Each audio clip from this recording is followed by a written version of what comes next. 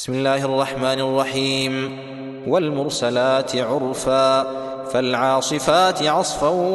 والناشرات نشرا فالفارقات فرقا فالملقيات ذكرا عذرا أو نذرا إنما توعدون لواقع فإذا النجوم طمست وإذا السماء فرجت وإذا الجبال نسفت وإذا الرسل أقتت لأي يوم أجلت ليوم الفصل وما أدراك ما يوم الفصل ويل يومئذ للمكذبين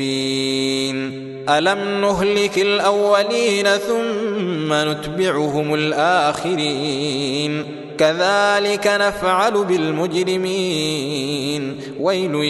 يومئذ للمكذبين ألم نخلقكم من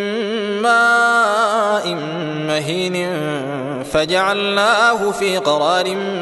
مكين إلى قدر معلوم فقدرنا فنعم القادرون ويل يومئذ للمكذبين ألم نجعل الأرض كفاة أحياء وأمواتا وجعلنا فيها رواسي شامخات وأسقيناكم ماء فراتا ويل يومئذ للمكذبين انطلقوا إلى ما كنتم به تكذبون انطلقوا إلى ظل ذي 3 شعب لا ظليل ولا يغني من اللهب إنها ترمي بشرر كالقصر كأنه جمالة صفر ويل يومئذ للمكذبين هذا يوم لا ينطقون ولا يؤذن لهم فيعتذرون ويل يومئذ للمكذبين هذا يوم الفصل جمعناكم والأولين فإن كان لكم كيد فكيدون ويل يومئذ للمكذبين إن المتقين في ظلال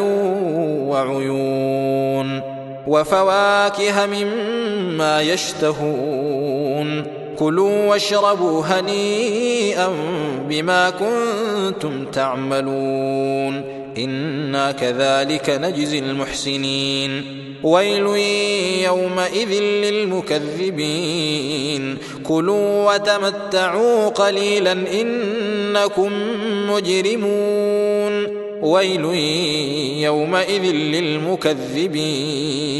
وإذا قيل لهم اركعوا لا يركعون ويل يومئذ للمكذبين فبأي حديث